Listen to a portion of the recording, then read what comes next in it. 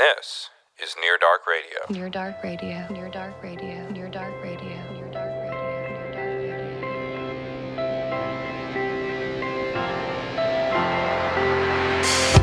Radio. Welcome back to the show, folks. This is your host, John Gower, and I'm joined by returning guest, Robertson County's grand champion boy. I eat all the food.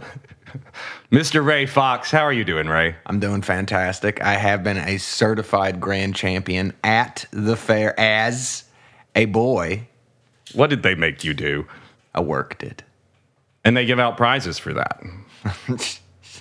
Since the beginning of time. In case you're wondering, Ray and I did go to the county fair last night. We'll be reporting on the sights and sounds that we encountered there. It was a lovely time. First, I wanted to rant about Bonnaroo. As we all know, Bonnaroo 2021 was supposed to happen last weekend, but was canceled due to flooding from Hurricane Ida. And as luck would have it, I had a show booked on Saturday, this last Saturday. And of course, a number of my friends from the area were not going to be able to come to the show because they had tickets to Bonnaroo. So fortunately, it got rained out. Unfortunately, these people still did not come to my show. Something similar happened a few months ago. I had a show booked in Nashville at the Sutler, local venue, on the same night that Garth Brooks had a concert at Nissan Stadium. And as we were loading in our gear to the Sutler, we saw the dark storm clouds looming on the horizon. And as we started to play our show in the safety of the Sutler with plenty of strange faces, several of my friends and family were washed out of Nissan Stadium in a monsoon before Garth Brooks could ever take the fucking stage. Would you say that the thunder rolled? You know he made some fucking awful pun about that. That son of a bitch. What a piece of shit. I just have to say that just as Garth Brooks is brought up. What a garbage. Ugh. Anyway. I prefer Chris Gaines myself. So, twice this has happened now. And it got me thinking. It got me thinking that God is trying to tell you something, folks. Perhaps even Chris Gaines is trying to tell you something. And that is that if you have the choice between supporting a local artist at a local venue or buying an overpriced ticket to a corporate industry-funded event, you might consider choosing the local venue. Because apparently you're all getting washed out of the big corporate events, and you're not showing support to the local artists. And I want you all to know, if you're listening, if you keep what you do when you buy a ticket to Bonnaroo or Garth Brooks instead of going to one of your friends or neighbors or family members' show at some small local venue is you're voting with your dollar. You're voting for the record labels to keep producing the same mundane bullshit that they've been producing for years. And you're voting against the success of your local venues and your local artists.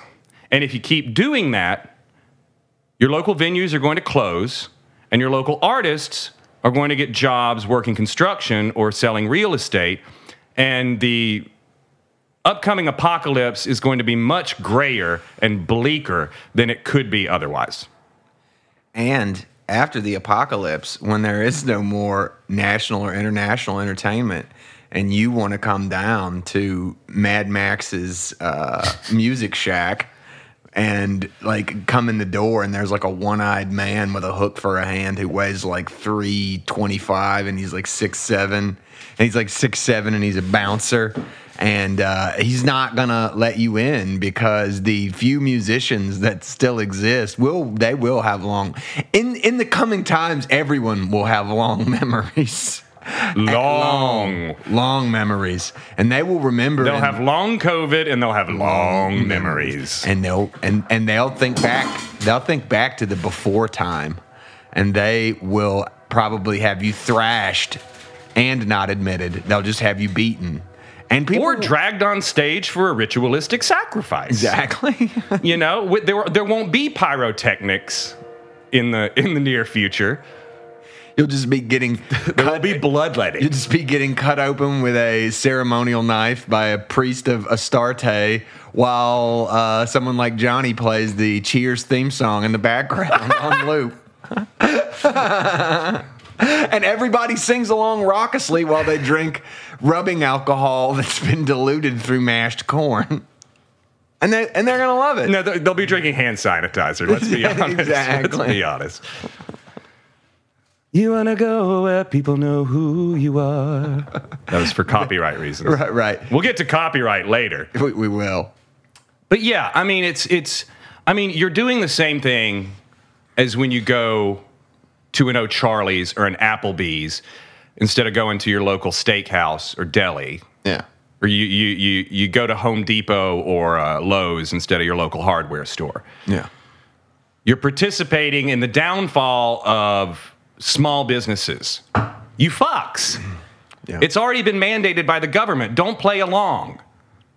Yeah, it has been. And there's a weird overlap in all of this between people. And I've always thought this kind of about music festivals, that at least whereas the musical experience is involved and it's frequently secondary to other things that we all know happen at music festivals, which is Correct. why you really go to music festivals, that are, as a theme that John and I have covered before on here, the increasing lack of intimacy in society is reflected in these musical events. There's nothing intimate or personal about going to a giant fucking field where there are 9 to 10 acts playing at once and they're all over the place and it's sound engineered for you to waft in and out of these bubbles of acoustics and just stagger almost in a fugue state from one type of music to another. Or a K-hole. Or a K-hole as you're like up to your knees in mud and you're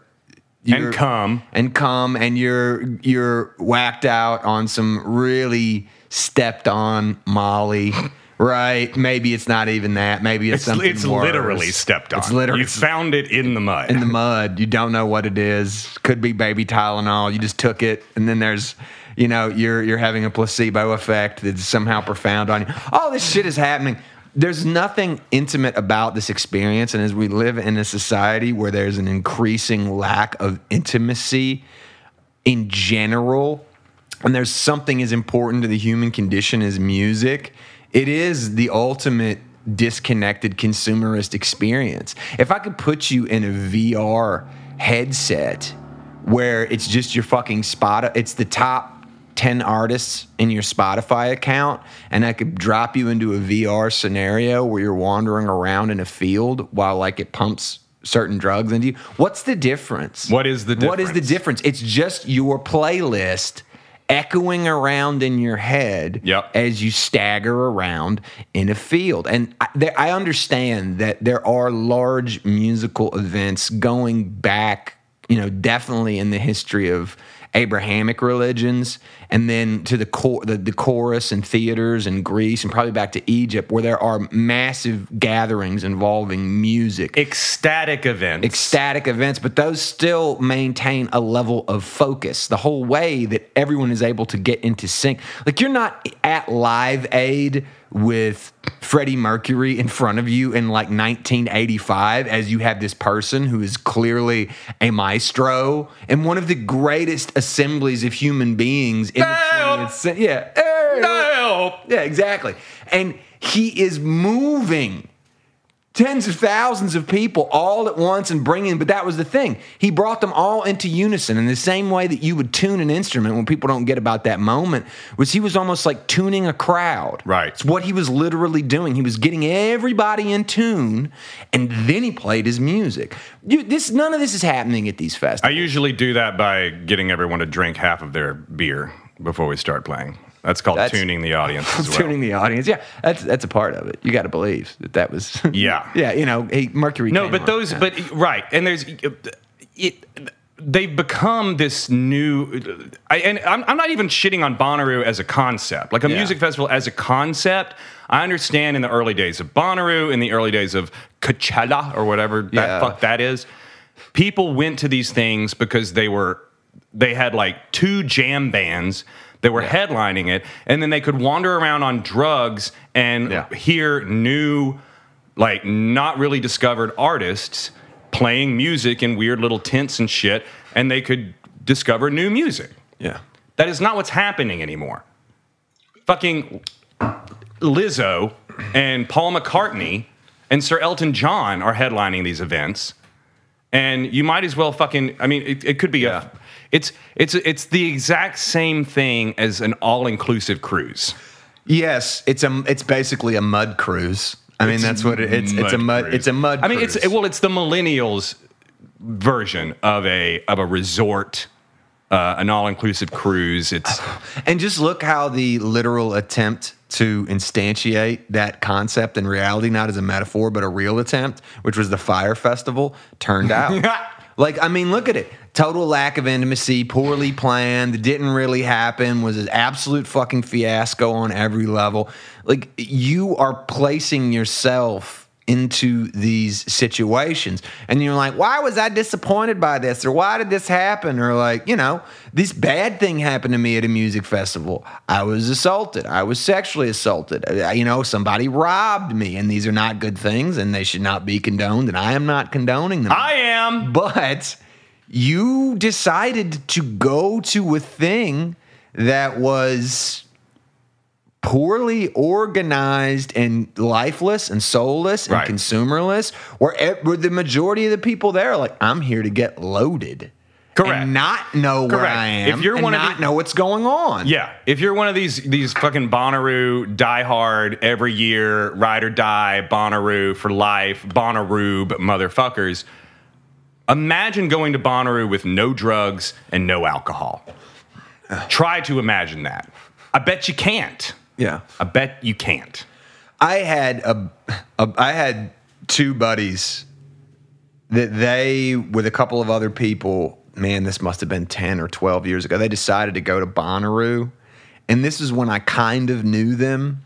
I knew one of them who wound up being one of my best friends, still is. And I'll keep this brief, but it's almost like a story of Bonnaroo itself. They had a really good lineup. They'd never seen this many people. They'd never been to a music festival. They wanted to go to Bonnaroo. So they were like, okay, let's go to Bonnaroo. They're like, we don't have enough money to work at Bonnaroo, to get to Bonnaroo. And we work at a bar and we don't have enough money. So like, how will we get the money? And they're like, and neither one of them had ever done this before, but they were like, let's sell and flip drugs, weed. Let's sell weed. Sure. So, as many do. they sold weed in a major metropolitan area for like 3 months, and they got a huge stack of cash. Enough to cover them renting an RV, getting the tickets, Oh, wow. getting everything that they needed. Well, story takes a turn. They got an RV. It wasn't the world's best RV. It had some problems. They drive from the East Coast, Mid-Atlantic region, all the way over to the greater Pelham area in Tennessee. So they came through the mountains, all that. They get to the site, and they of course, there's a huge line going in of cars. Yeah. And there's no room on either side, and it had recently rained, so the shoulders, it was slippery, it was muddy, everything else. One of the guys driving, not my best friend, but another friend of mine, he proceeds to have an epileptic seizure while he's stuck in this line behind the fucking wheel. Like, it may have been a grand mal. I think it was a grand mal. It wasn't like a petite mal. It wasn't like he was twitching a bit, like he was down. Yeah. And they had to say, and then the RV almost went off into this kind of ditch ravine type situation where it would have rolled over. My buddy had to grab the wheel. He had to stop it. And then at that point, there were drugs out, and people had to run around and put the drugs away because then the people want to come inside because of paramedics, and they had to come inside.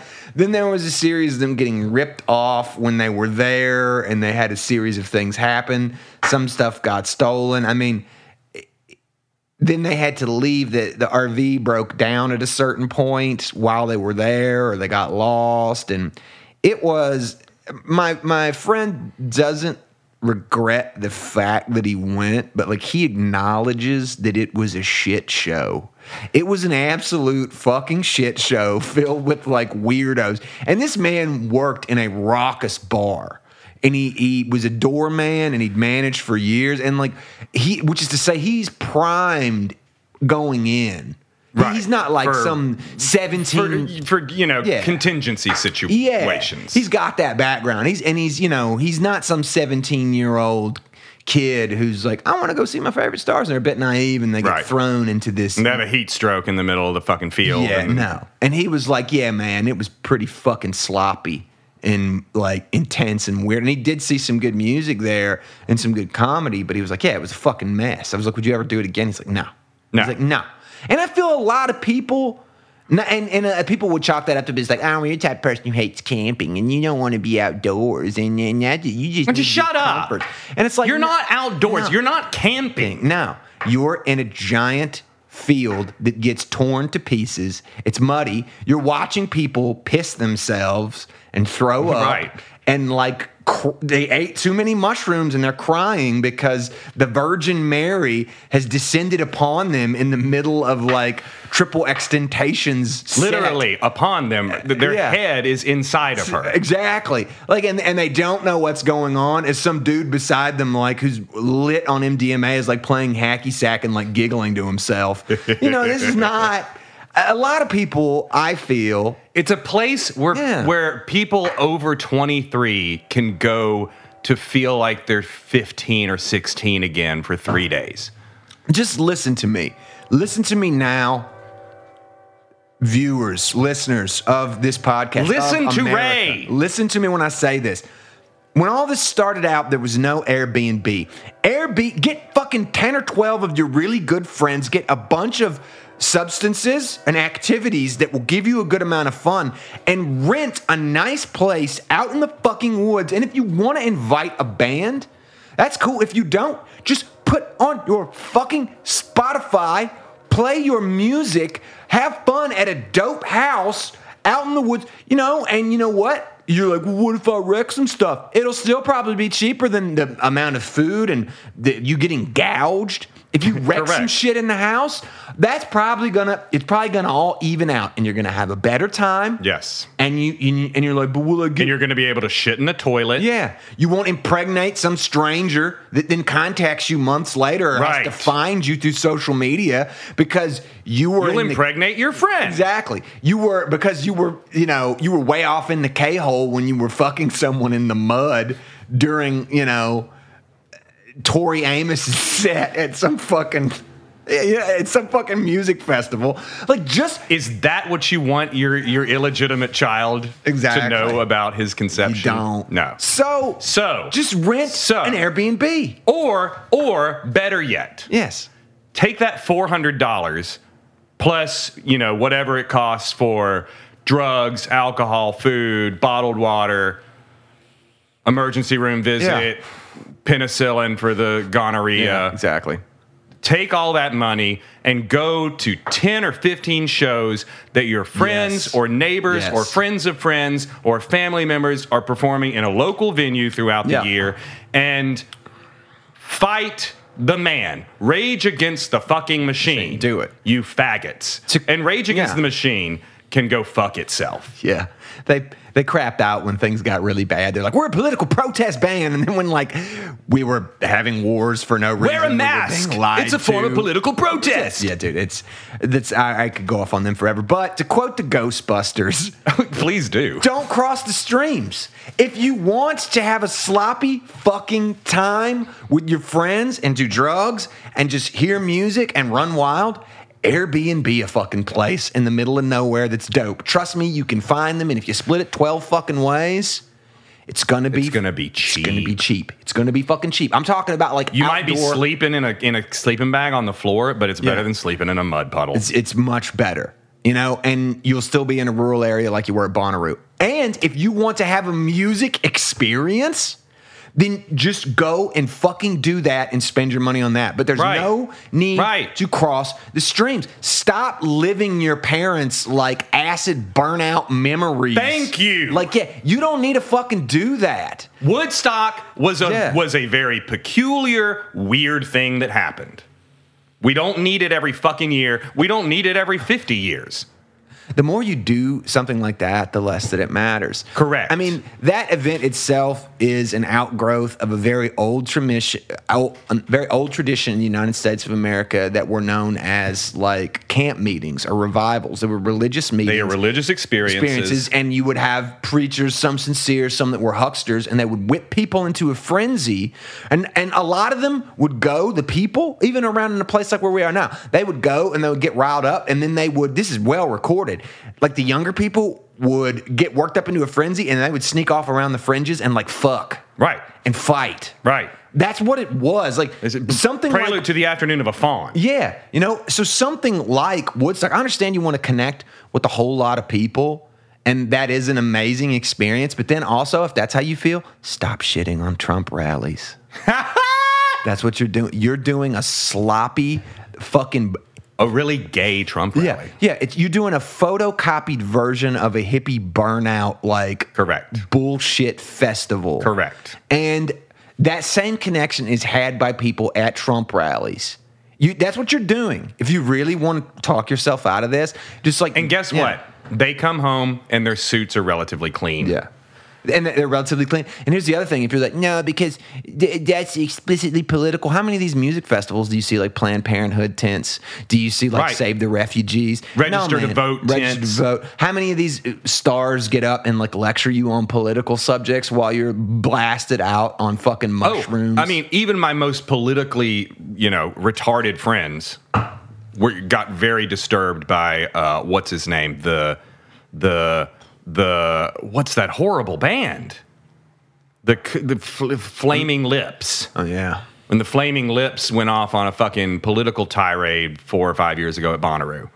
And they were like, oh, God, this gray-haired Yeah, dude. fucking acid burnout guy is telling me who I should vote for. This is not okay. I like the Flaming Lips, but don't let anyone who lives in a repurposed schoolhouse from the 1940s tell you how to live your fucking life. 'Cause that's where he lives. I know this. I've had experience with this man and this band through a certain way at a certain small venue where after they had a big gig, they showed up to DJ. And I happened to be there and know people who were like involved in running the place, and it was. Don't make me lose respect for you right now. And it was like a weird. They're understandably they're weirdos, but it's just like they're not weirdos in that even interesting way. They're like disconnected, right weirdos. They're If you approach them, they Yeah. get frightened. They get spooked. They're like deer. Yeah. Other than the fact that they eat and fuck and piss and shit, they don't have much in common with you, and they wear clothes. Like they live a very weird life. Like you're not getting up at 11 in the morning and deciding that you want to Yeah. refurbish the inside of your short bus that you bought Right. from yeah What? or that you're gonna record an album with some like with a posh xylophone. Yeah, we're like you want to call up, you want to call up Mideast Asia so that you can get in contact with the world's best tabla player who's Pashtun. So that But you you're can going to make him a play tabla on a Fisher Price toy. Yeah, exactly. So that you can then write a track about how you don't like sidewalks or something. Like I don't know, man. These people really are. The majority of them are way out disconnected, not connected. Yes. I mean, and that goes if you're a big name star in most genres of music. Like, I mean, Yeah. so much of country music that's popular, as an example, is people trying to convince you that they have similar lives to Correct. yours. Do you think They that do not. Luke Bryan is running around backroading at night drinking alcohol anymore, even though he sings about that all the time? Like, no, he's not. Like, here's a tip for you. Faith Hill and Tim McGraw, and I know this is a bit of an older reference, but like, they have giant parties at a mansion and just like rail tons of cocaine. From what I've heard, I don't want to get sued, but I heard Allegedly. that people who park cars at their parties just see dashboards covered in fucking cocaine dust. And they go inside and like people are having like just shy of eyes wide shut fuck I was just about to say. Like, I mean, these are not people who, and they're going out and they're like, yeah, I'm in the cornfield. And it's like they're in the south of France on a fucking yacht. Correct. Like, this is not, and it'd be one thing if they admitted They that. torch sections Yeah. of the Great Barrier Reef with crude oil for fun. Yeah. You know, at least rappers admit, right? Right. They're just right. like, you know, to quote Kanye. I'm richer than you. yeah. Go fuck yourself. No, it's just like that famous anecdote from Dave Chappelle when he said he knew Kanye was going to be famous when he had him on the first time on the Chappelle show to do music, and they were up on that rooftop filming that video that was going to be at the end of one of his episodes, and they're like freestyling live, and then as they're about to start, somebody calls Kanye on the phone. And Dave was like, I can only hear Kanye's side of the conversation. And it was like, and the person was like, he said, like, hello. And he was like, yeah, you know, I can't do that right now. Well, because I'm with Dave Chappelle and I'm like filming a music video. Well, yeah, I'm on top of a roof. Like, I got to do it right now. It's for an episode of his show. And there was a long pause, and Chappelle, it was an extra long pause. And he could see Kanye kind of just like raise an eyebrow. And he said, because I'm dope. And I do dope shit. And he hung the phone up on the guy, and then he did it. Like, that's far more honest, folks. Correct. It's far more honest that than these people who are bamboozling you. And they're bamboozling you at these fucking concerts as well. They're bamboozling at these. Let's put a pin in that. Yeah. Let's put a pin in that because that's also the name of a Spike Lee film. Yeah. And excuse me, joint. And let's try to convince our listeners that we are in touch, that we are connected. We are. Because we, after a greasy dinner at the Dixie Maid Cafe, one of the few restaurants left in the world where you can smoke cigarettes at your table or in the kitchen. You can walk into that fucking place smoking a cigarette. Correct. And just keep smoking it. It's glorious. It's nice. It's nice. It's a little small for an indoor smoke fest, but Yeah. It's special. So after a greasy dinner there, we headed over to the Robertson County Fair last night. Robertson County Fair, founded in 1868. That's right.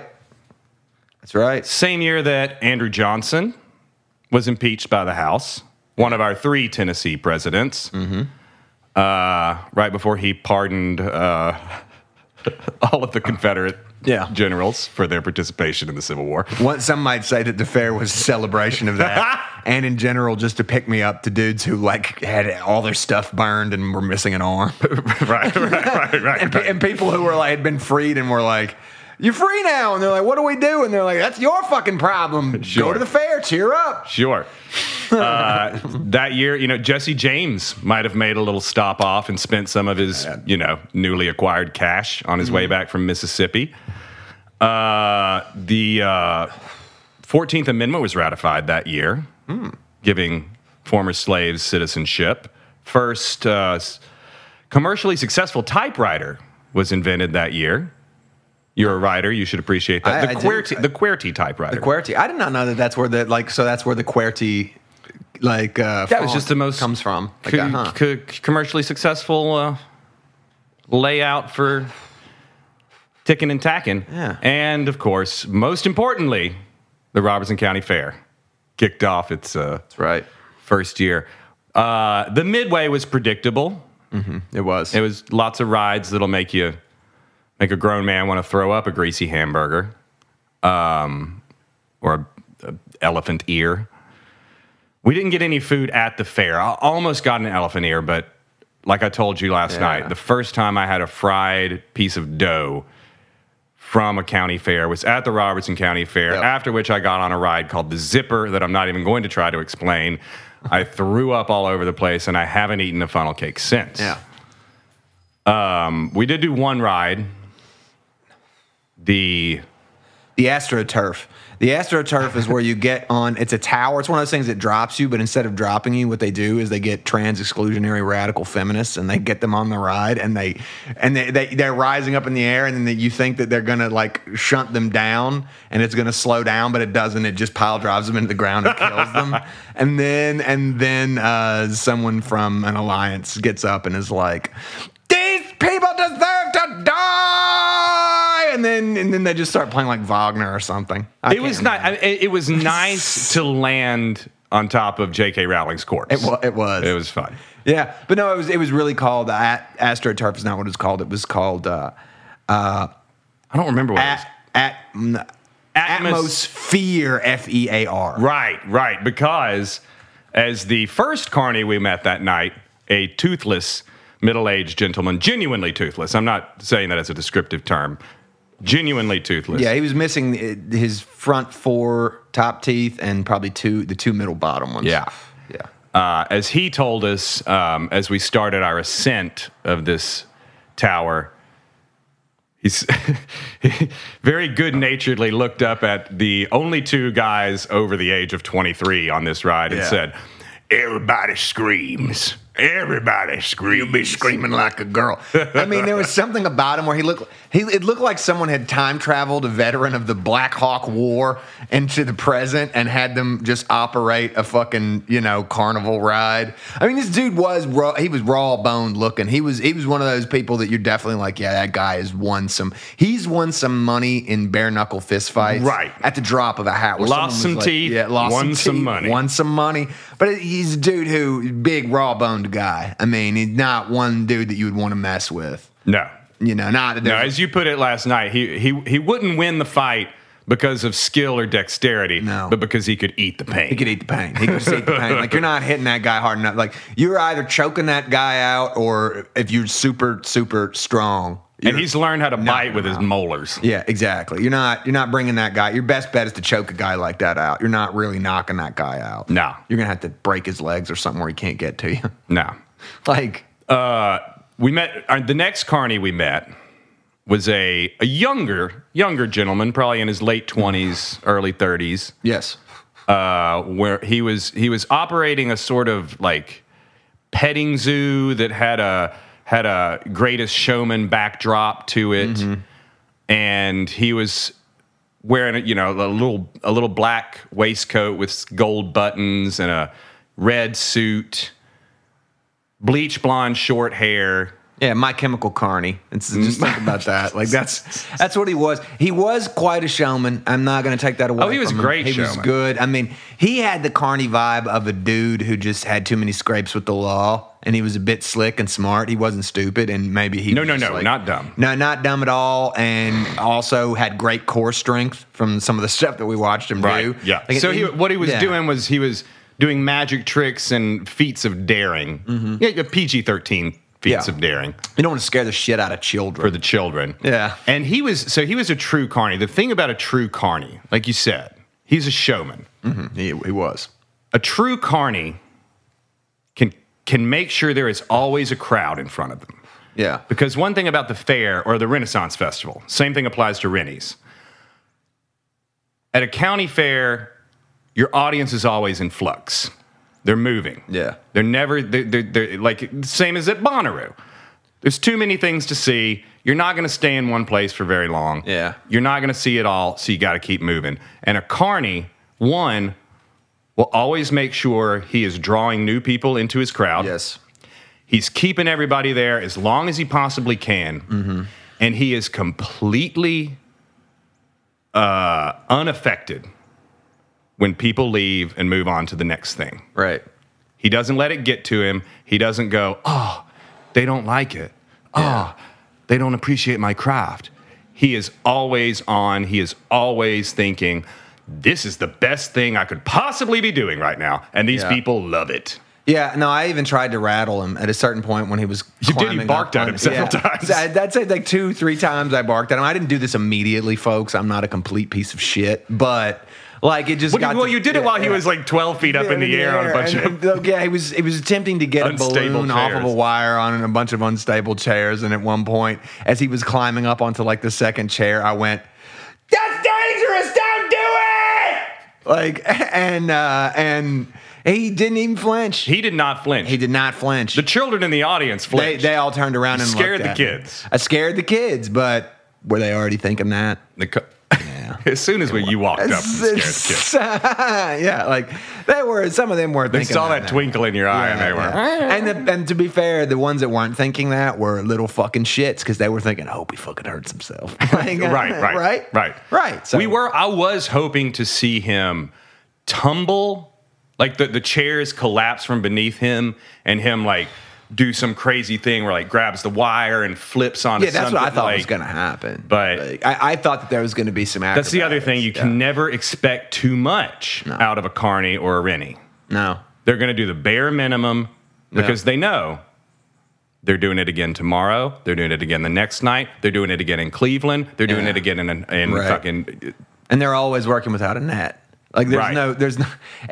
To put it mildly, there are no safety protocols at a carnival. Correct. Outside of like for the rides themselves, because they don't want to get sued into oblivion. Everything else, though, like the BB guns for target practice. They took them out. They took them out this year. They ran out of lead. A lady told us that they couldn't get lead.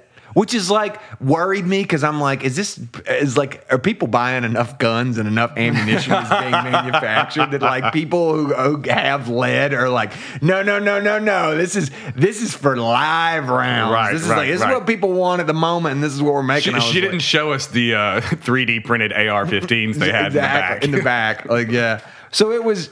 So we ended up throwing darts at balloons rather than shooting at them. Yes, we did. We threw darts at balloons. We won a couple of. She gave me a bent one, and when I just kept talking to her and reached back in and swapped it for one that wasn't bent on the tail. She like looked gave at me some bent ones too. Yeah, she like looked at me but she didn't say anything because like I didn't make a big deal and she didn't make a big deal. I think it was a professional courtesy for her to be like, okay, so this guy kind of knows what's going on. Right. And, also, there was no one else there, and there was no one else there. She doesn't have a leg to stand on. No, she doesn't. But the main event of the night was the barrel racing, which is, for those of you who don't know, where cowboys and cowgirls, more cowgirls than cowboys, ride their fillies through a series of barrels and have to make very sharp turns that put the life of the horse and rider in danger. That was fun. It was, It was good. Well, one of the disappointments of the night was because of COVID. For an opening night at a county fair, it was the most sparse that I'd ever seen it. And I do attribute some of that to people having COVID fears. But there normally would have been a lot more people. So a lot of the raucousness that you want at a county fair was lacking. Now, if we had gone on Demolition Derby night, there's no COVID fear in the people that go to Demolition Derby. And if you're not familiar with county fairs or state fairs, if you really want to experience, even in a time like we're in now with COVID, if you want to get the full experience, go during Demolition Derby night. Mm-hmm. People are going to show up and you'll see the whole thing and you will have a lot of fun. It's not all just like mocking people and looking at this or that to be like, oh, this is stupid. These people no. You have to go to these. It's like going to Graceland. Yeah, you want to go with somebody who has a sense of humor, who has a certain sense of irony, but who genuinely wants to be there. Yeah, and is going to enjoy the things, the aspects of it they can enjoy, and is going to laugh at the aspects of it they can laugh at. Yeah, I mean 100%. Because there is outlandish shit going on. That's part of the reason you go to the fairs. I mean, it's garish. A part of it is meant to be garish. It literally has neon lights and twirls around at high speeds. And, right. I mean, that's what it is. If you saw somebody who decorated their house that way, you'd be like, all right, this is Elvis. Yeah, exactly. This is Elvis. But there's also a lot of fun there and people just kind of like having a good time and seeing their friends. And then there are exhibits, and we went and saw some of the exhibits that had to do, that have to do with like local art, whether it's paintings or photography, like cross stitching, canning, anything a domesticated housewife does well. Yes. They were giving out ribbons for that shit. And they were giving out ribbons for it. And it was, and it was really great. There was one that was kind of disturbing that we ran across, which was tell them what we saw. there. And I fully support this as a category in doing this. There were Lego exhibits that ostensibly kids did. In the case that we're talking about, I hope that it was a kid. I hope it wasn't someone who'd seen some dark shit that was an adult. I don't know if that makes what I'm about to say better or worse if it had been. Just really give them an idea of what we saw. So we saw a Lego setup that was it was a landscape piece, but it was active, and it was done in a square that was probably about 1.5 by 1.5 feet, and it was a desert mountain scene. It was arid, right? Yeah. And on one side of this field board, whatever you want to call it, there were commandos in full battle gear, and on the other side there were commandos in full battle gear. And we're talking, this is not an antique piece. This is like modern commando battle gear. And yeah. The little Lego soldiers could have been plucked straight out of Kabul International Airport. Yes, they could have been. And they were modern military equipment. Yes, modern military equipment, and they were engaged in a battle, which is not that uncommon. But in the no man's land between these two, there were just people laying there dead. Right. There was one person actively on one side of it who had been shot and was like going down. Yeah, it looked like his leg was being blown off. Yeah. In the snapshot that we were looking at, and it wasn't a mountain range. It was an amphibic. It was a storming of a beach. Oh, okay. There was water on the front side. Oh, I didn't get that. I thought that was like slate gray, like no, because they were right, and they were like the artist had done a very good job of showing all these invading soldiers who were storming the beach in various stages of emerging from the water. Like one of them was just the Lego head. One of them was like the torso up. I thought that was a head blown off and people blown in half. No. What I thought. Amphibious invasion. Okay. It was remarkable. It was remarkable, but also we were thinking about if a child were the person to have done this. And with the modern combat gear especially. What did Daddy do for a living? Yeah, what did Daddy do for a living? Like, where is Daddy? We haven't seen him in 7 or 8 years. Exactly. It was pretty. We're living in some tense times with some grim things going on, and Correct. To see this emerge from the mind of ostensibly a child at a county fair. Yeah. And it did get a second place ribbon. No, it got third place, man. I was upset. I'm sorry. It wasn't as imaginative as the 6 or 7 Star Wars Lego characters riding a dragon. Yeah, that was a good one. I just think the level of emotional maturity and, it should have gotten first place. It definitely should have gotten first place. I mean, and it was saying something, and that's on top of artistic merit, just aesthetically, and then a message, but then also this kid's already having a pretty rough time. Why not give him a fucking first place ribbon? I mean, you'd think if you add all of that up, it equals a first place, right? Like help this kid out. He clearly has talent. Yeah. And he's got a message. I mean, what if this child turns into like the Dostoevsky or I guess the Tolstoy. What if he turns into like the Tolstoy of America? This child who's like of the Afghan War, yeah. Yeah, when he was like 6, he was making like tragic, tableaus of war with Legos and like winning awards. I think that this child was robbed. That's all that I'm really saying. I too, and I think it was women that robbed him. Yeah, I told you last night. I imagine the board of judges at the Lego exhibit was probably like 6 women and 1 Afghan vet, and the women were like, "I don't think we need to put this out there." And the Afghan vet was like, "God damn it, I've seen things, and so is this young man." I would just love to have been in the room if it was all like women judging it, and they were like, "Well, I don't know, it's clearly got talent, but we need to give it a third place." And I'm just like sitting over in the corner, and I look up and I just say across the room, I just go, "You sure you feel safe giving it a third place?" That seemed like a safe thing to do. It looked like a safe picture. Wearing a vest. Exactly. Like no, it's just like. this kid has already got some ideas. Maybe he won't like a third place. Maybe he'll let you know. It's open carry here in Tennessee now. Exactly. Full on. You'd be surprised what those kids can do with the machine gun booth over there on the other side of the fairway. I mean, they really got great accuracy. I think get something with a low recoil on it. Just come in here and bombs on the midway. So I don't know. If you feel safe, go ahead, give it a third. But I'd give it a first. It's just me. I'm safety minded.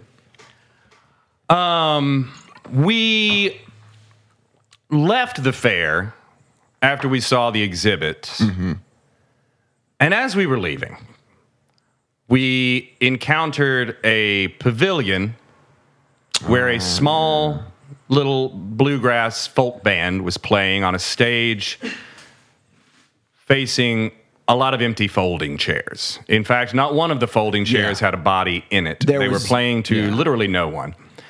And I feel that we did a great disservice to these children. Yeah. My first instinct was to walk into the pavilion and listen to a song or two, give them a clap, and leave. But unlike carnies, musicians are not good. They're not carnival barkers. No. So they're not good at roping people in, which is why there was no one there. Yeah. They're also not good when their audience members stand up and leave after a song or two. It cuts deep for the musician. Yeah, you might hear about it immediately sometimes. Right. I've said some things myself. Yeah.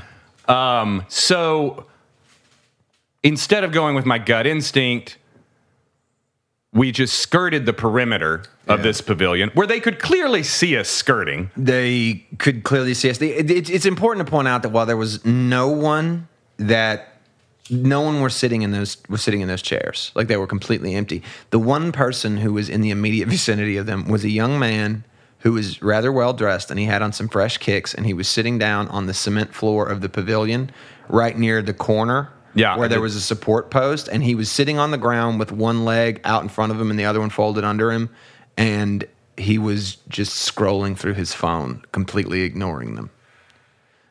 I don't know if he was a friend. I don't know if he just got tired and he thought those chairs looked dirty and he'd rather sit on the cement. I have no idea what was going on.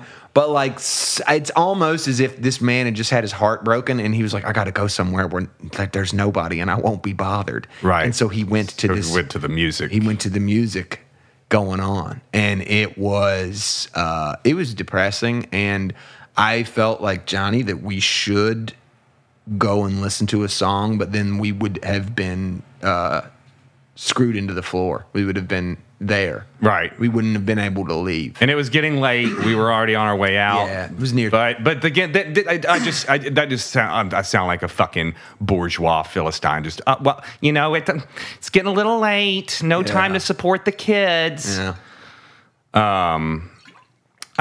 So I would like to see a greater appreciation for the craft of music develop in the modern consciousness.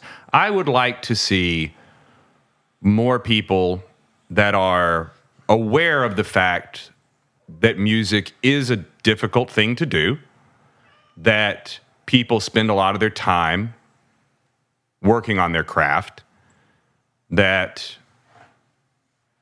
when they do perform it, they're making themselves vulnerable. Yeah. And that we should all, take a moment and appreciate it. Even if it's not our favorite song. Yeah. Even if it's not our favorite genre. Like, part of this is a lack of education. Actually, most of it is a lack of education. The majority. People are not educated in music. They're not educated in the craft of music, so they don't know what it is. Most people do not see a performer performing music. If they do go to a live show, they see them from thousands of feet away. Yeah. So they're not able to see the musicians practicing their technique and how it creates the sounds they're hearing. They're seeing a bunch of little dots, and then they're not mesmerized by the performance of the musicians. They're not mesmerized by their skill. They're mesmerized by a pyrotechnics show or a light show or an animatronic that comes up out of the fucking stage and swallows Katy Perry before she gets birthed out of an angel and descends from the ceiling on wires. No, I think part of it also is I'm not going to complain about the fact that I have a device that I can carry around in my pocket that can access the majority of all music that's ever been put together, and that I can listen to it, at will. But the unintended side effect, consequence of that happening is that when you just have to push a few buttons and make a few swipes to listen to whatever you want, music is very important to human beings. And when you can turn something that important into a consumer good, you hear all the time about the damaging effects of ubiquitous access to pornography.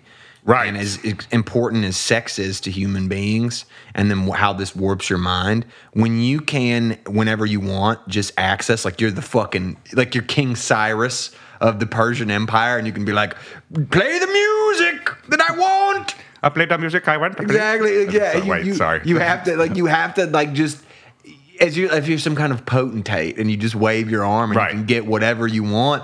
This probably is not good for human beings either, because it denigrates and degrades something of a deep spiritual and psychological importance to human beings. Right. And it turns it into a very cheap commodity in terms of the fact it's like you can get all the music on earth for $10 a month. Right. If you got and like you were saying earlier, like you were saying earlier, these music festivals are not a new phenomenon. They're based on old celebrations, ecstatic experiences, religious experiences in which music and dance and poetry were used to incite an insurrection. No.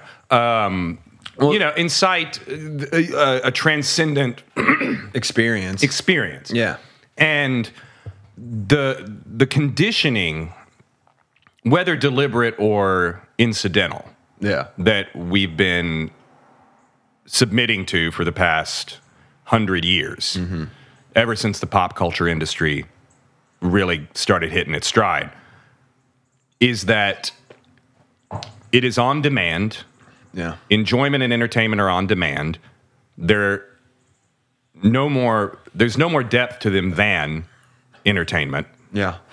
And one thing that's happened is that we've been educated only as far back as the pop culture industry has existed.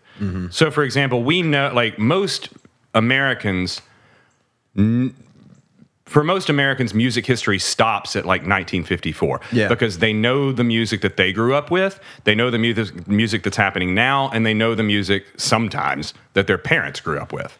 And that's about it.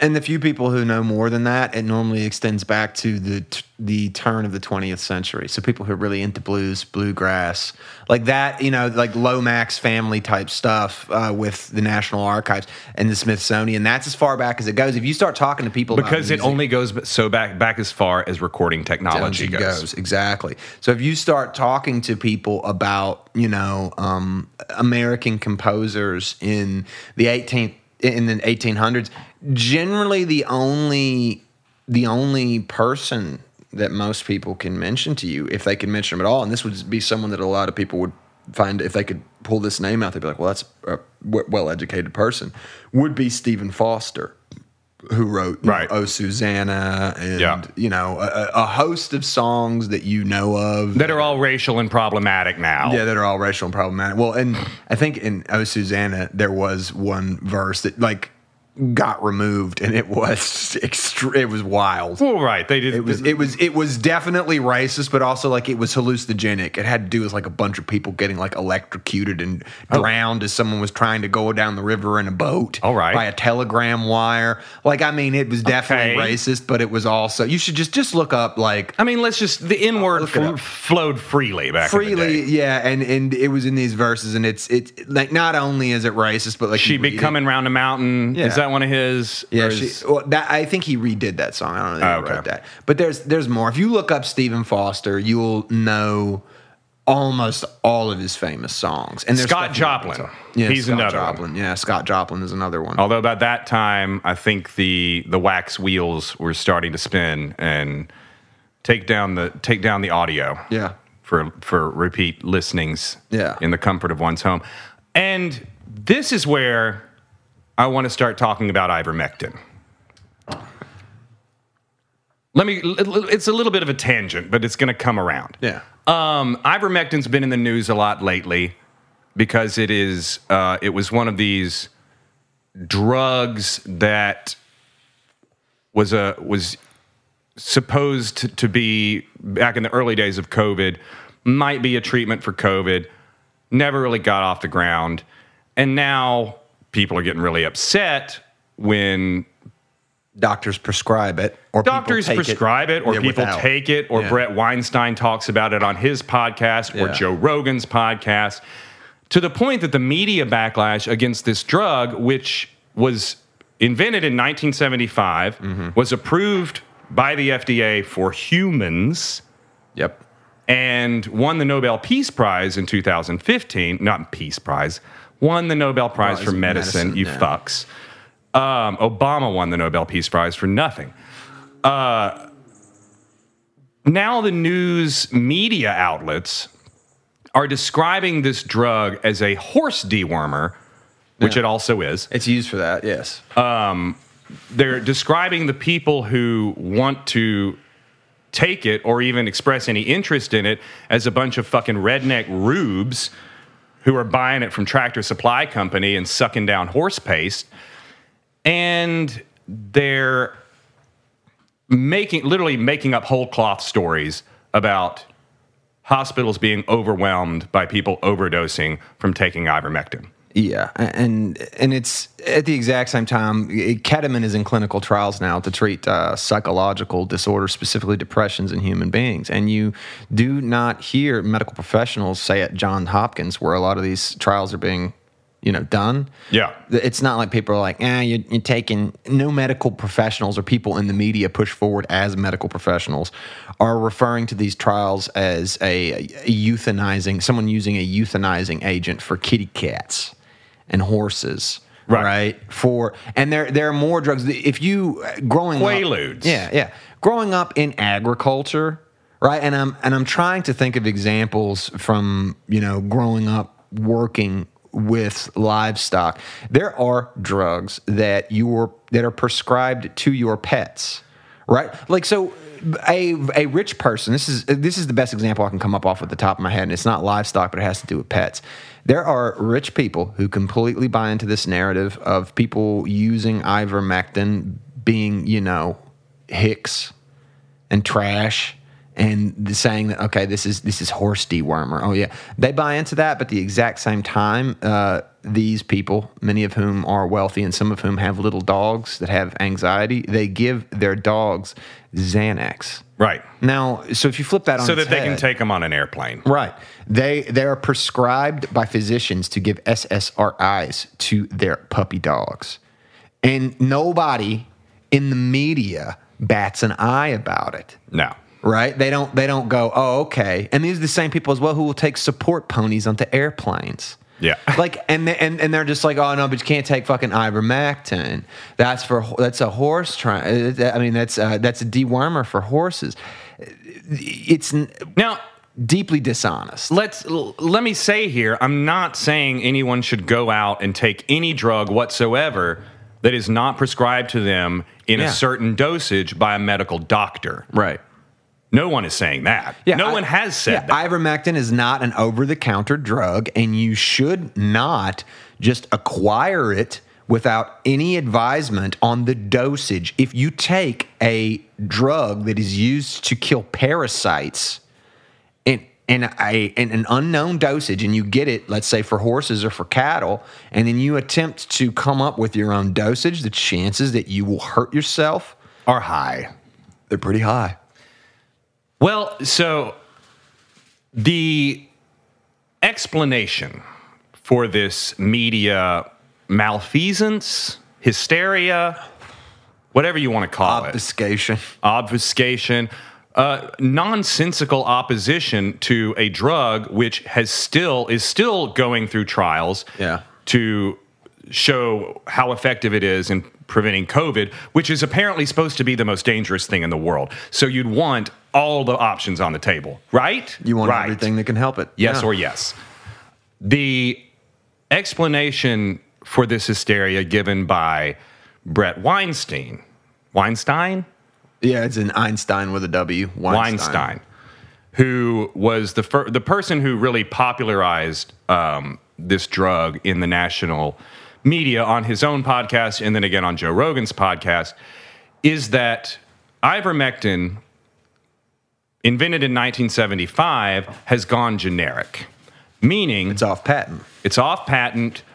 Big pharmaceutical companies do not stand to make a major profit from it.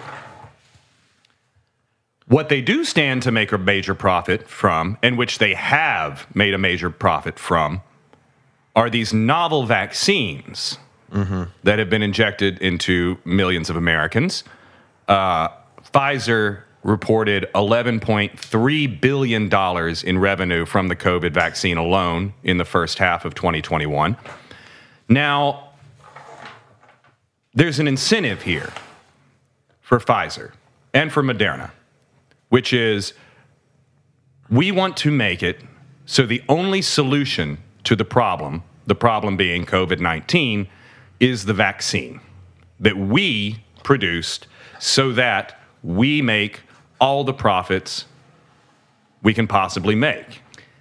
Now, add to this the fact that the FDA only approved the Pfizer and Moderna vaccines. Well, no, it hasn't even approved the Moderna vaccine. It's only approved the Pfizer vaccine. Only approved that on August 23rd, less than a month ago. Yeah. About 2 weeks ago. Until that point, it was only approved for emergency use. And this is an interesting fact or interesting point in the ivermectin story, because a new drug can only be approved for emergency use if there are no other drugs that are currently already exist, right, that are better or that have better or equal outcomes at preventing COVID-19 fatalities. So in other words, Pfizer vaccine had to be the best possible remedy for COVID-19, for the COVID-19 pandemic, in order for it to be approved for emergency use and for them to be able to make all the boku money that they made. And they make a lot of money off of it. I was just trying to look this up. If you,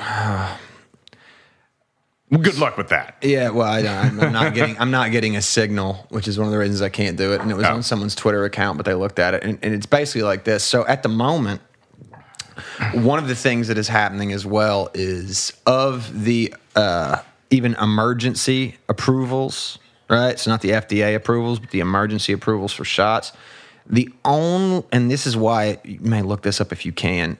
It may be a little hard to do, but the only of those three, the only one that has been approved for these forthcoming boosters is the Pfizer vaccine. So Moderna was turned down on the grounds that apparently they had insufficient data or information that would clear them for the booster shots. And Pfizer, their approval, a former president of Pfizer is in some way on the approval board, right? Of the FDA. of the Or the FDA CDC or the some big, WHO, and that's why I wanted to or look the this up. KKK. Yeah, exactly. One of these austere organizations. And I was trying to find this on my phone so I could read it out exactly. But so even Moderna, who's making a lot of money off this, done a lot of lobbying in Congress, folks. A fair amount of this is a game about who gets the money and how they get it. A fair amount? The majority. I would say 100%. So Pfizer was cleared for the booster shots. So basically, there were people who all had a bunch of money in Congress, you can imagine, lobbying for years as pharmaceutical companies, not just for this vaccine. There was an emergency. We're scrambling to get everything together. And what ends up happening is, as everything breaks out quite literally, 3 of these vaccines go into R&D or production, or they're already in R&D and production, and they're accelerated. They come out, and everybody gets a payday of one form or the other. Some people do better than others. But going forward in a world where you're probably going to have to take boosters forever, or it's going to be advised that you do so, right? For the foreseeable future. We'll say there's no way in my head that this doesn't go on at least 5 years, probably a decade, if not interminably. Christ. That's my guess. Take that with a grain of salt, but that's kind of what I think is going to happen because the money is too big from it when you have a captive audience. Right. Right. And then if vaccine passports become a thing along and get folded into social credit scores, it will be the justification used for continuing them and never discontinuing them. I mean, think about the fact that when you go through the airport, you still have to take off your fucking shoes and your belt and everything else to this day. Right, because we can't fire all those workers. Yeah, we can't fire all those people with their little magnet guns. No. You have to do all that shit, and then you have to walk through a full, invasive body scan that goes through every single one of your clothes, which would catch if those things were on you anyway. It's not an either-or scenario. You still have to do the first one. You have to do the second one, and you can't refuse any of them. Right. And this is 20 years this year. Yeah. 20 years, 2 decades, almost a quarter of the 21st century that you've had to do this. It's unlikely that this is going to get stopped without a concerted effort on the part of the populace edging up on something like a revolt. So I say this. Hey! No insurrection on the podcast. But that's for the street. That's for the bar later. That's for the bar later. But I say all this to say, Pfizer's president. It just so happens, these things, they just happen. Who can say why? Pfizer's former president, is on the board of the FDA. I think the FDA, CDC, one of these, and approved this. And that's the one that went through. And there was another news story tying into this that I can't recall that had something to do with Scott Gottlieb. Scott Gottlieb, and is it CDC, FDA? Recent FDA commissioner is on Pfizer board of directors. Very important word, folks. Recent. Right. The revolving door. Yeah. And then they just happened to be the ones who win this. And there was some story that tied into this with Israel as well, they had tried to submit something and it was also flagged for insufficient data research information. And, they have their own situation where it's the most highly vaccinated country on the face of the earth. Israel. And their infection rates are so high that Sweden just basically locked its border to them. No one can fly in. I mean, those anti-fucking Semites didn't take a fucking stance against the Nazis, and now they're blocking the Jews. That's right. Woo. Okay. Well, before I get into that ditch, the reason I went off on this ivermectin tangent is because there is a similar phenomenon happening in the entertainment industry. Most of you know what a copyright is. There is a period of time after which a writer or filmmaker or musician creates a piece of art that art is protected by a copyright, which means that no one else can use, reproduce, distribute, replicate that piece of art without paying the artist. In other words, the artist or whoever happens to own the copyright stands to make a profit off of that piece of art until the copyright expires. Now, back in the early days of America, copyright law in America goes back to 1790. Copyright, you could get a maximum of 28 years on a copyright. Originally, it was 14. Well, it was 14, Yeah. and then you could renew for another 14 that's years. right, for another 14. So your that's right. maximum was Yeah. 28 years. This was the case all the way up until 1976, when the pop culture industry was really hitting its stride. Yeah. When they changed the law, revised the copyright law to 75 years or the lifetime of the artist plus 50 years. So it's either 75 years copyright or however long the artist lives plus 50 years after his death so that his kids can make some money off of it too.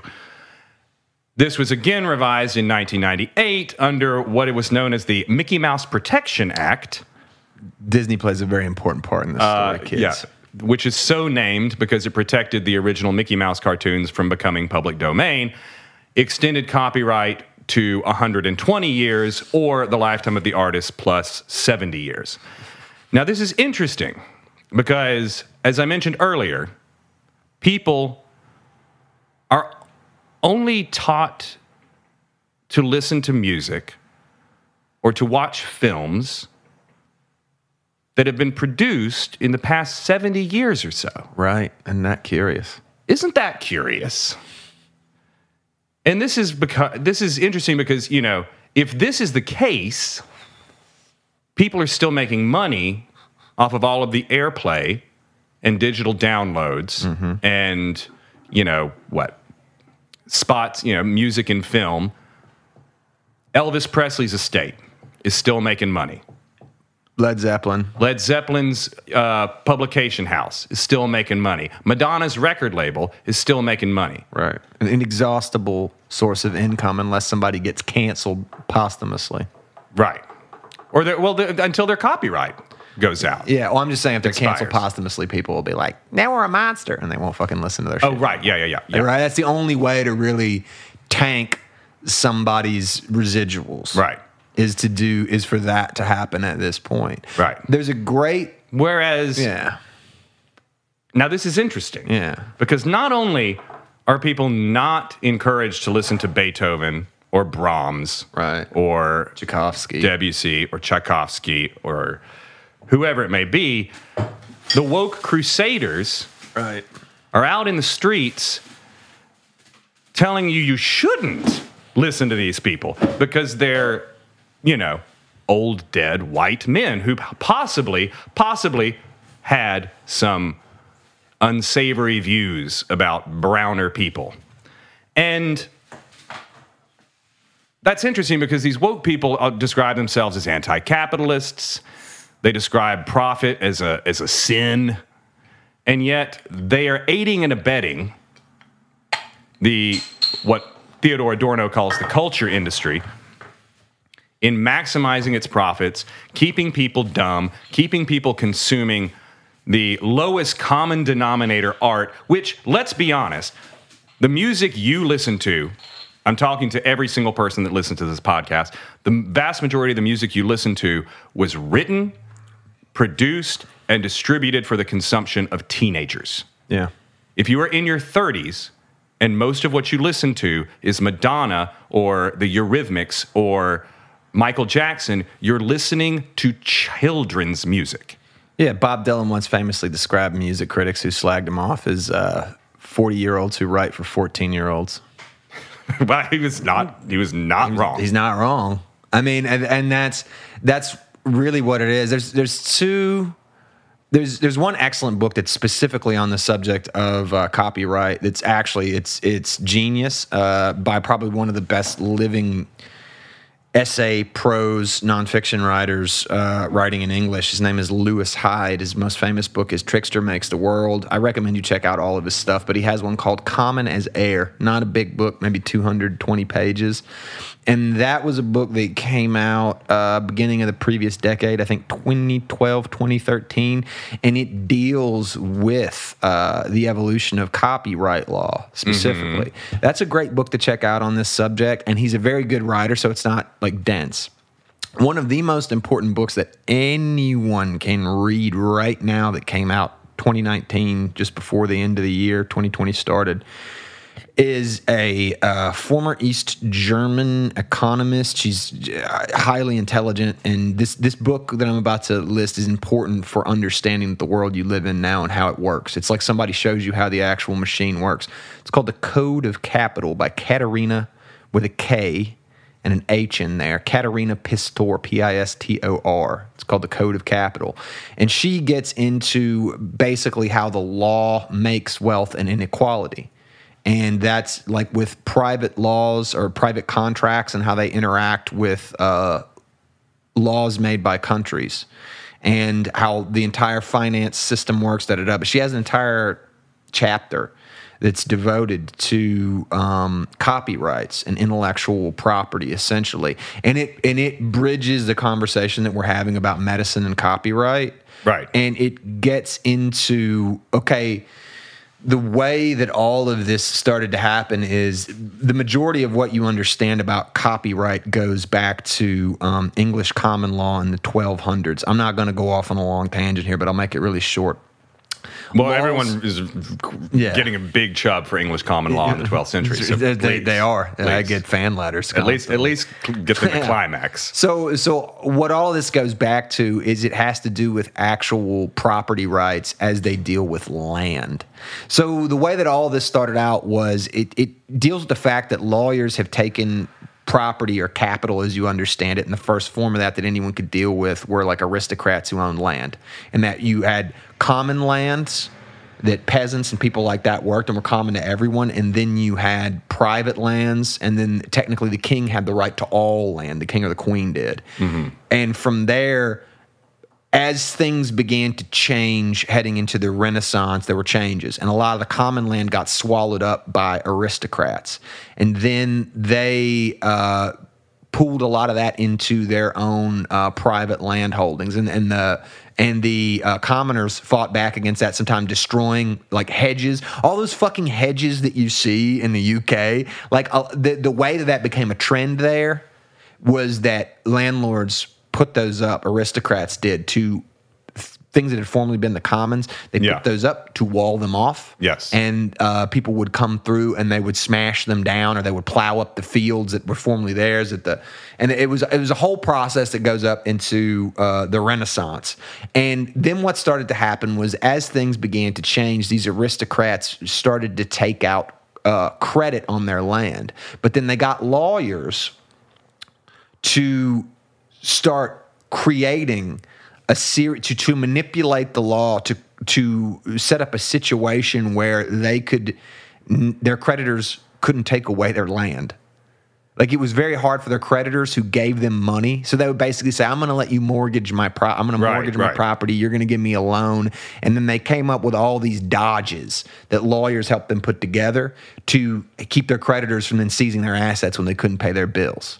So, interesting. And then the entire thing starts out. I need a lawyer like that. Yeah. So the first thing that they did, the first thing in all property rights, you have priority, durability, universality, and then the ability to convert whatever your capital is into cash or some kind of monetary substance, gold, silver. These are the four things that always have to do everything that we're talking about. Intellectual property rights, it's literally called intellectual property, down to land. These are the four things that you want in order to be able to hold on to something. Because a priority right, if you have four creditors who are coming after you for money that you owe them, one of those creditors has a priority. It's supposed to have priority. You've gotten into the hedges. Yeah, so they can get it first. So again, going back to like a recording, so in an ivermectin-like situation, to take it to drugs, right. When it comes off of patent, right, when you don't have the patent anymore, you don't have the priority. If you don't have the ability to sue somebody, right, for them ripping you off. You've lost the priority to that piece of property. And you've also lost your durability, which is a claim on priority throughout time. Right?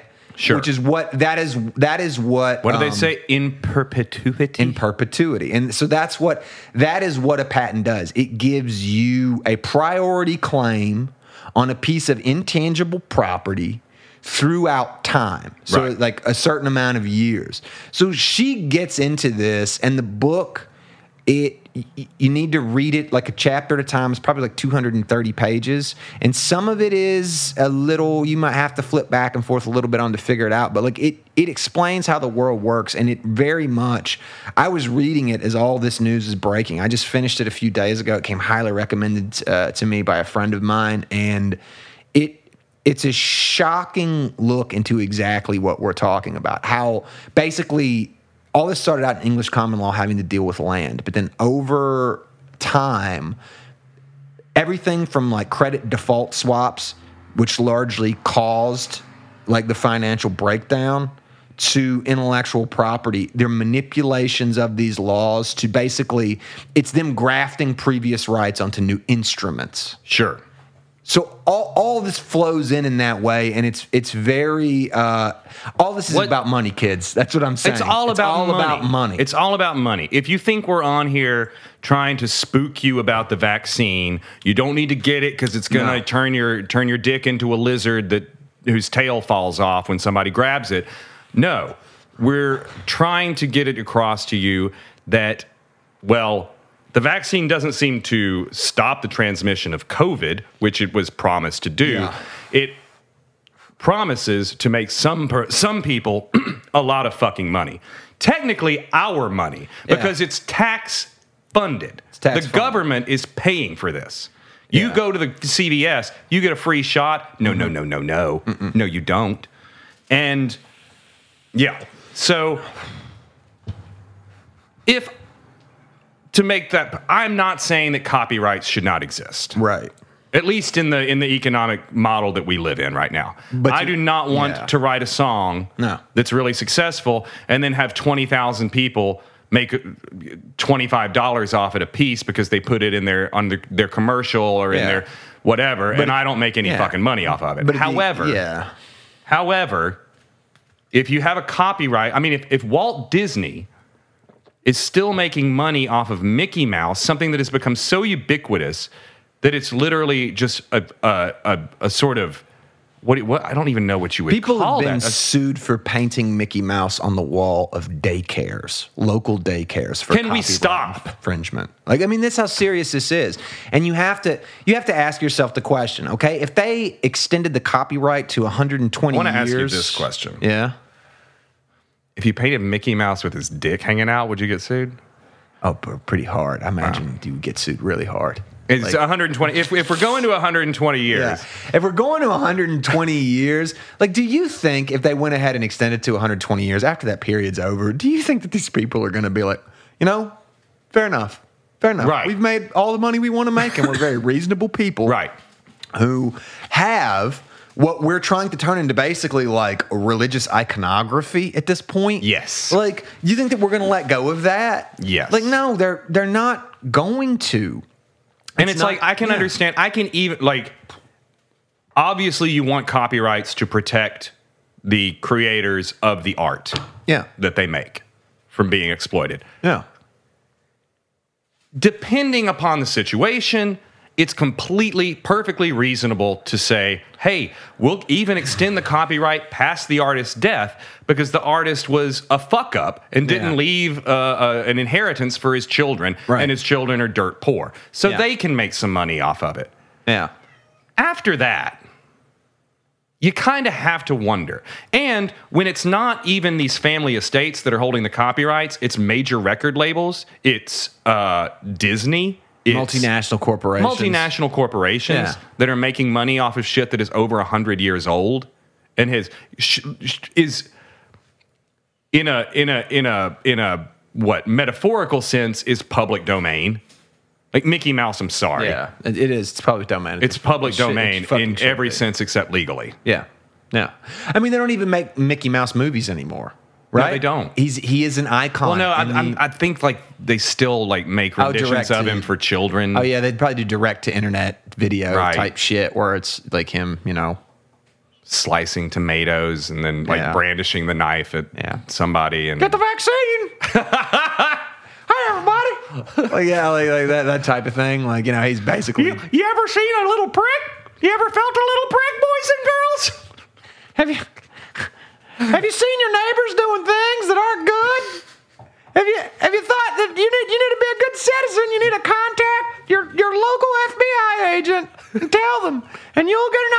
cream scoop. On me, your pal Mickey. Do it to your parents, too.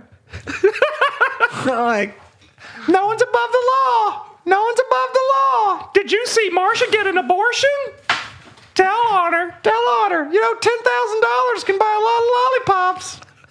A whole lot. And I get a 2% cut. All right, I think we should just end it there. Ray Fox, thank you so much for coming back on the show. Do you have anything to plug? No, I don't have anything to plug at the moment. I mean, I'm busy working on my own stuff, and as soon as I have something to plug, I will definitely send it your way, and I'll plug it. I'll do it. But I'm going to plug the Patreon. If you're not subscribed to the Patreon, you're missing out. We're going to start running ads on these episodes because got to make a buck, and I'm tired of doing this for free. So if you go to patreon.com/neardarkradio, it's $3 a month to subscribe. A month. A month. How many fucking Starbucks does that cost you? If you just snitch on one person getting an abortion, then how much? I mean, that's what at 3 times 12? Just do the math. 36, even after taxes, $36 out of 6,000. Right. You know? Right. Just do that. Do that. Yeah, smoke half as much. You're making And give that money out. $9,966. It took me a while there. Yeah. That was a while. So, yeah, become a patron. You'll get episodes without ads. They're going to start having ads from here on out. We're going to do some bonus content. You'll get all the bonus content. You'll be able to ask us questions, get them answered on the air. If that's something you're into, just give us some feedback. Go to iTunes, give us a 5-star review. A 4-star review even works. Yeah. Write a review. If you're really that, if you have time to write a Yelp review, you have time to write an iTunes review. What else? Find us on Twitter at Near Dark Radio. And that's all, folks. See you in the hall.